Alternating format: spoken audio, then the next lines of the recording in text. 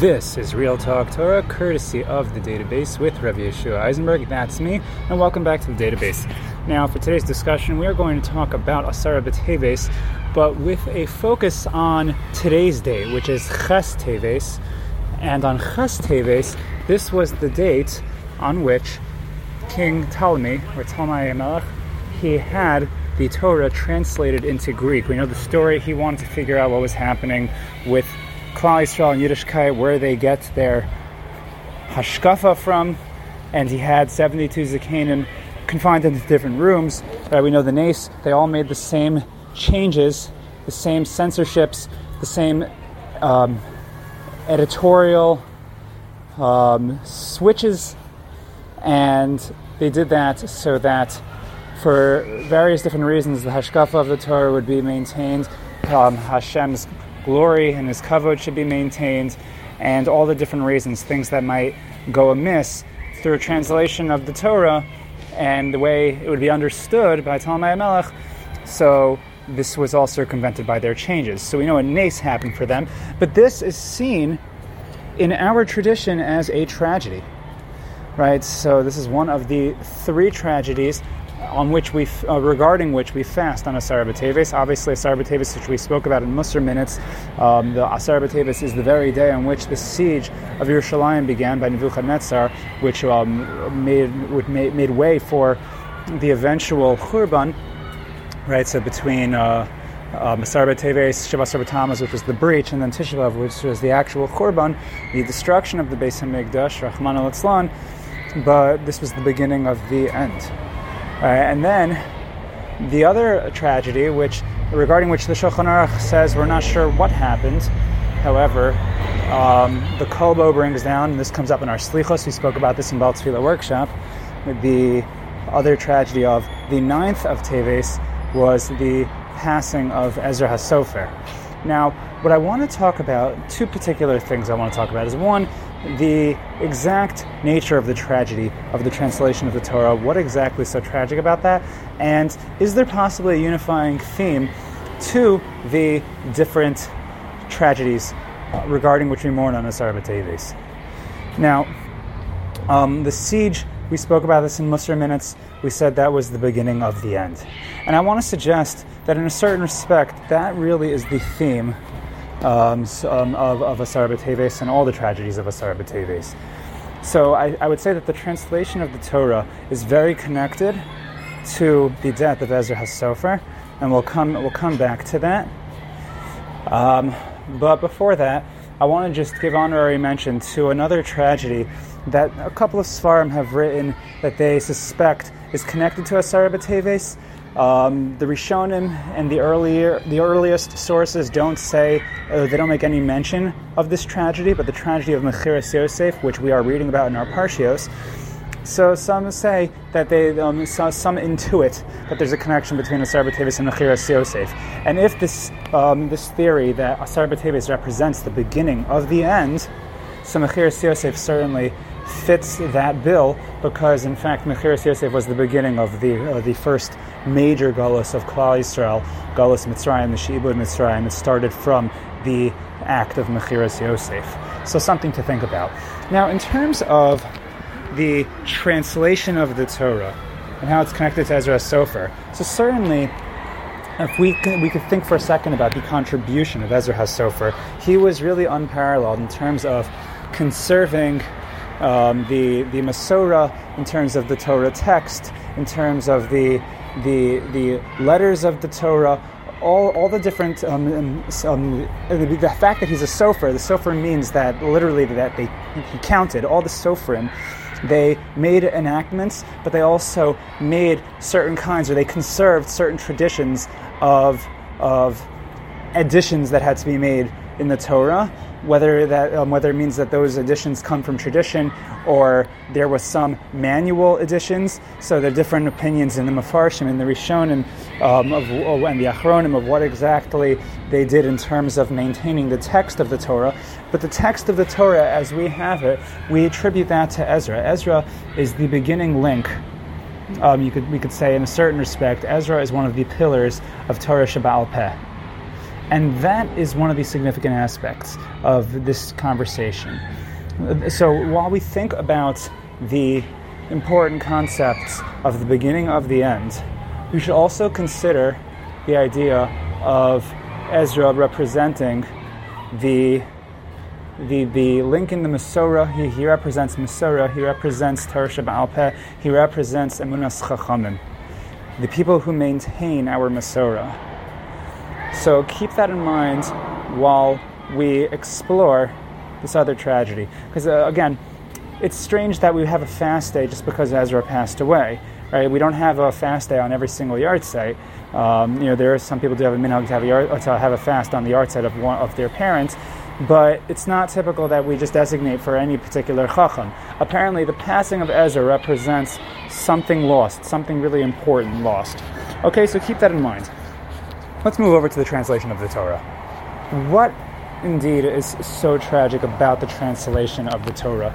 Could you imagine the translation of Shas, right? The Schottenstein Gemara, the first time the Schottenstein Gemara was put out, that's something that typically we have expressed Hakaras HaTov. Perhaps we feel blessed and we feel lucky or fortunate to have something like a Schottenstein Gemara or Sefaria. And I can't think of anybody who would have suggested fasting on the day that the Schottenstein Gemara was printed, right? And that is a translation. And honestly, I don't know where I would be today if I didn't have, Artscroll translations for Chumash, the stone Chumash, or whatever other translation you have, the Saperstein Chumash to translate Rashi. Usually we think of translations as something that is helpful and not something that is tragic. Now, it could be, some people might say that, the fact that the Gemara, for many people, needs to be translated is tragic. And maybe there's something to be said about that. Right? So, because on the one hand, we would say translation is a good thing, right? Because that grants us access to the Torah, right? How many people would be able to learn Torah if they did not have a translation? Right, let's keep it at the level of Chumash, the level of just the Torah Shebichsav. Right, the fact that we have a translation has granted access to all of us here in Galus. We are all able to learn Torah, and many of us might not be able to open a Chumash without that translation. So maybe first thing to consider is that maybe that need of access is itself tragic, right? Not to suggest that a person should never ever open up an Artscroll Gemara chas v'shalom. I mean, there are some people that have that mentality, but I would certainly say that there is a time and a place for opening a translation, because a translation, again, grants us access where sometimes it would be just too inconvenient, or we just, not to say that we shouldn't rise up to the challenge, but there are times where you can look at the same page from today till tomorrow. You might not ever figure out the translation of that Aramaic word. And if you don't know, you don't know. We don't speak the language, so it's understandable if one day or another, or one time or another, you are going to open up a translation, and no one will stone you for that.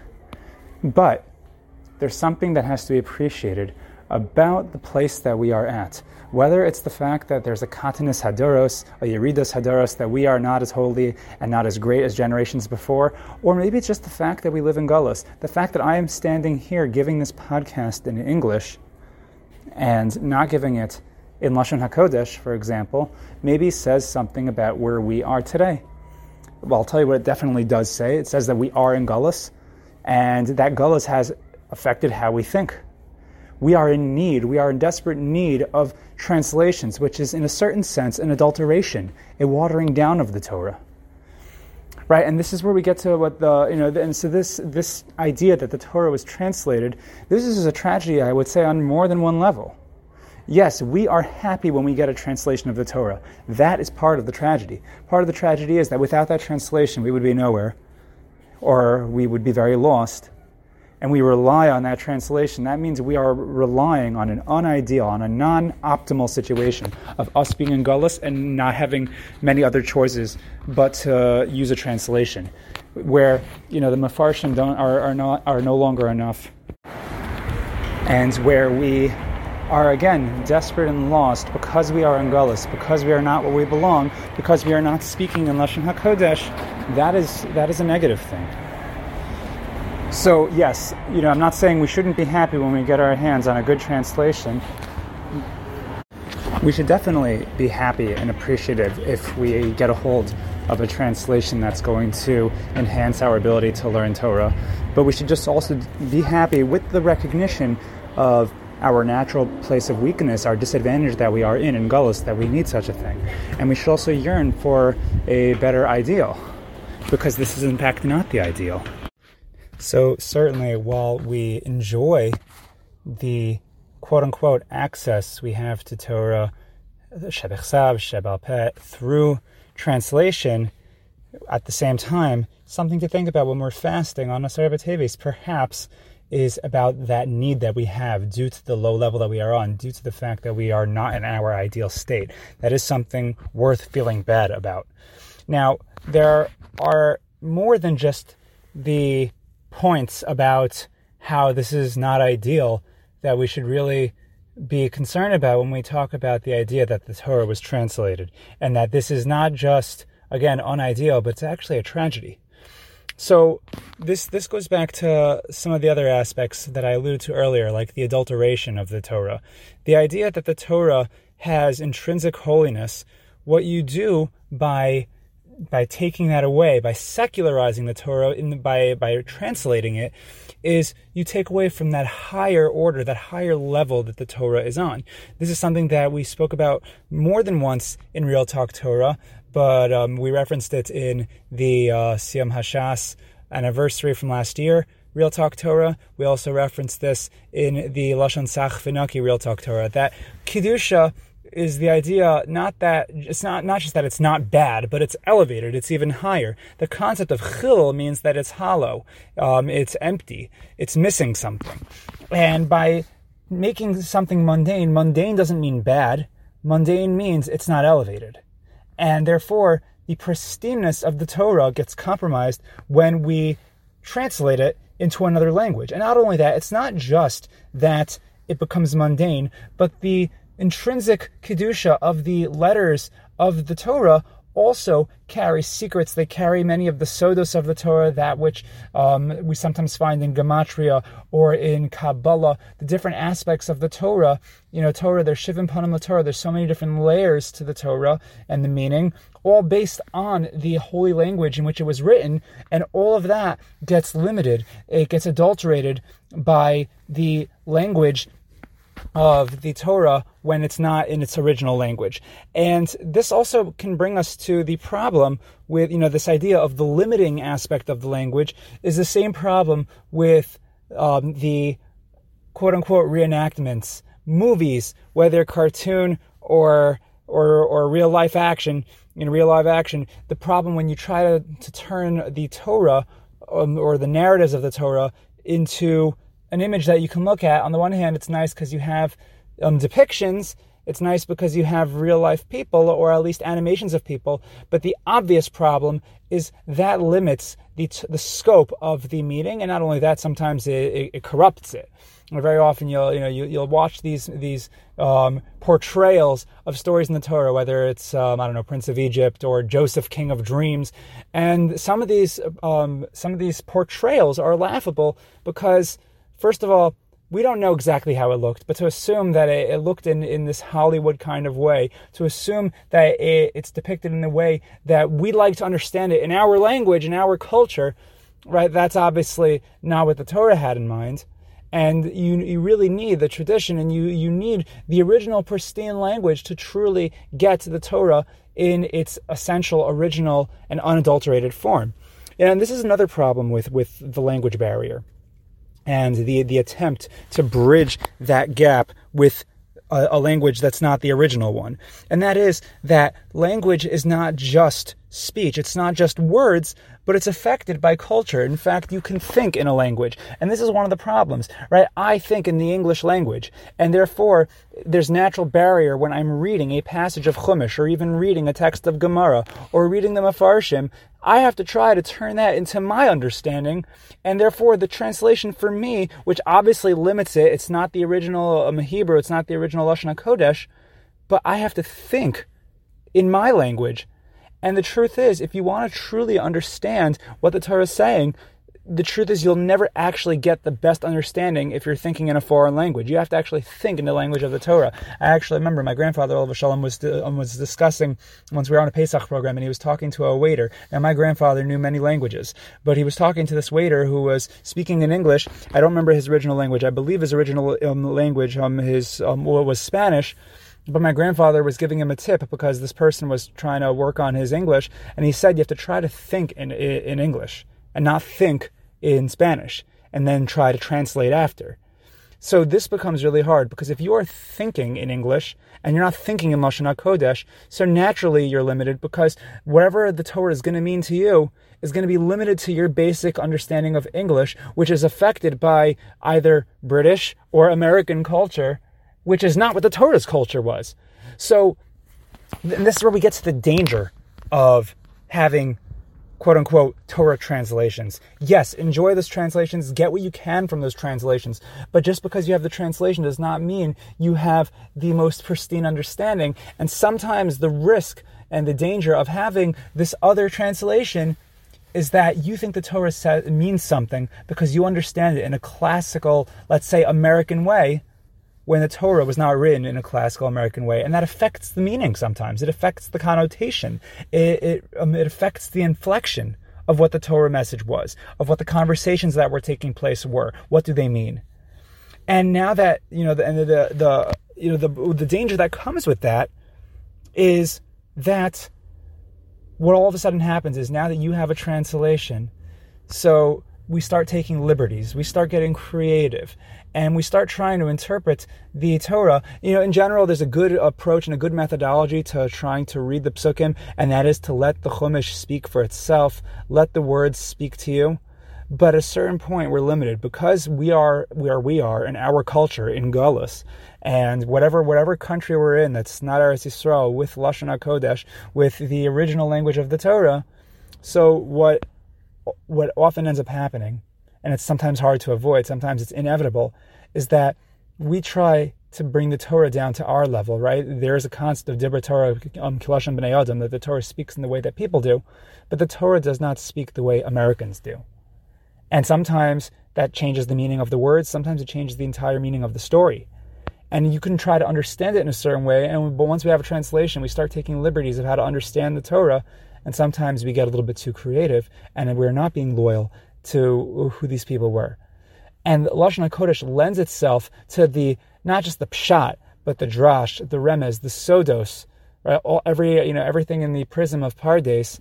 The Torah was lent to those interpretations and not your classical American interpretation.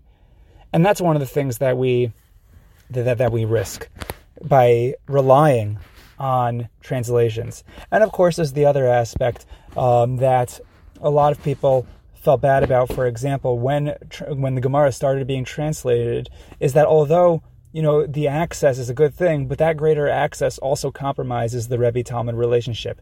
We have this mirage of independence, and like I said earlier, the idea of this liberty and license all of a sudden to interpret things the way we want to interpret it, even if we're trying to be intellectually honest about it. With all the intellectual honesty in the world, by not understanding it in the original language, we are necessarily limited. And, this is something that I actually saw. There's a beautiful book that Artscroll came out with on the Gemara. It's called Introduction to the Talmud.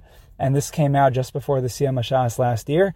And they had a section, Intro to Agadata, or the non-legal portions is how they translated it. The non-legal portions of the Gemara. Now, Agadata does not mean non-legal, but that's what it refers to. Agadata has connotations, right? We can try to translate it, but we'll never get the perfect translation. But it has connotations of tradition. Some might call it legend, but even in English, legend does not have connotations of what the Torah actually meant. Legend in English has connotations of not real, mythical. And that's not what we mean when we talk about, quote unquote, the legends of the Gemara. So you have to be careful with every translation. But the point is, this particular passage in this book, in this Sefer, was talking about how there's so many layers to Agadata that people misunderstanding or trying to take a literalist understanding or trying to use a translation of Agadata, they end up going astray, or at least their limud, the way they teach, ends up being astray, or the way they understand becomes astray, it becomes perverted, because they thought they understood it because they got a translation, but the translation wasn't a perfect translation. So these are among the many things that are actually tragic, really tragic, about having translations with Torah. And what that means is that you have to take everything, just like everything in life, whatever it says on the news or whatever it says on the internet or whatever someone just tells you on the street, you really have to take everything with a grain of salt, even your best translation of the Chumash or your best translation of the Gemara, of the Artscroll Gemara. And that's because we don't always know, right? We talked about how the theme of Asarah B'Teiveis is the beginning of the end, right? The siege. The siege is where they start, laying out the groundwork and the blueprint for how the enemy is going to attack us. They start with the siege. And if you think about it, the real geder, right, the real wall around the Torah, we know, right, is asus yag Torah. It's all the aspects of Torah Sheba'al Peh, that which Chazal and the Sofrim, the Divrei Sofrim, which they enacted in order to protect the pristineness of the Torah, whether it was the halacha, whether it was the meaning, whatever it is, all the things that we have in Masorah. That was obviously symbolized by Ezra HaSofer. And when we lost him, perhaps in a certain respect, we lost a big foundation, not just the foundation, but we lost our geder. We lost our fences, which started to be breached. Right, they're not breached yet, but the blueprint for that breach is taking place on the siege that took place on that very day of Asarah B'Teiveis. And the translation of the Torah, I think, is another manifestation of that. Because the translation of the Torah is where we start to, quote-unquote, let the secular world in on our secrets by trying to even begin translating it. And it leads to all the sorts of problems that we just mentioned earlier. One, about the accuracy of what the Torah truly meant. And then there's also about the mirage of independence. But there's also the idea that they can now that not only we in Golos have access, but everyone has access.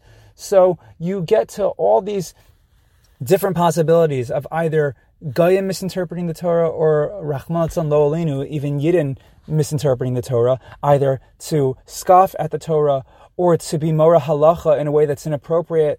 The starting point is what the Torah actually meant. And we have Chazal, we have Masorah that's designated to understand and crack the codes of the Torah. But a secularized, limited, adulterated, perverted translation of the Torah is not the way to do it. We don't start from our culture, our American culture, what's politically correct in the world right now, and then we're going to try to figure out what the Torah meant with our perverted, corrupt lenses. That's not Ratzon Hashem. That's not how it works, right? And the poskim don't look at the culture and then work backwards. Yes, maybe we have to, in a certain respect, adapt to the culture, figure out how the Torah affects culture today and what's the appropriate thing to be done. But we don't work from, in my English translation of the Artscroll Chumash and, whatever sefer I'm looking, so it says this, and now we're going to try to, make the Torah work within the culture. That's absolutely corrupt. That's perverted. That is not what the Torah meant. And it's this misimpression that we can reinterpret the Torah based on our culture, based on our gullus, based on our world, which is not Hashem's world. So then, again, what happens is that is the beginning of the end. That secularizing of the Torah, that adulterating of the Torah is the beginning of the end. It's where we start to lose a grasp on our Masorah. It's where we start to lose a grasp on the holy, pristine meaning of the Torah and that need of the Rebbe-Talmud relationship, that actual dependence that is supposed to exist, that humility that says, I don't necessarily know everything, and I'm limited in my understanding, that if we have that mentality, that's the beginning of building everything back up instead of tearing everything from the seams. So this is a heavy matter. There's a lot here, but I think if there's one thing to take away, it's certainly to have a certain degree of humility and understanding that we don't completely understand everything. We don't completely know everything. And even our best translation is going to be limited, and it's going to be missing, and it's going to not have everything that's there. And sometimes it'll even have the wrong interpretation of what's there. And if we have that understanding, we should yearn and try to think in the Torah's way, which is to try to think what was Ratzon Hashem. And where we are limited because, of course, our culture, because of our gullus, we try to ask people who have devoted their lives to insulating themselves in the Torah way and the Torah hashkafa, right? Because again, being a moreh, being a mechanich, being a melamed, being a rebbe, being a rav is not, it's not just about knowing a certain amount of halacha, and it's not just about having skills in teaching. But it's about having devoted so much time of your life to Torah, so that when a Rebbe gives another person smicha, it's because he's saying, I don't just rely on you because you have some base knowledge of facts about what halacha says about something, but it's about how you have devoted your life to Torah such that the hashkaf of Torah has become your intuition. That's the problem. We don't have the intuition when we live in Galus. It takes developing, it takes working on the Torah in its original language to understand and have and develop Torah intuition. And then, of course, yes, you have to know what's going on in the world to be able to apply it.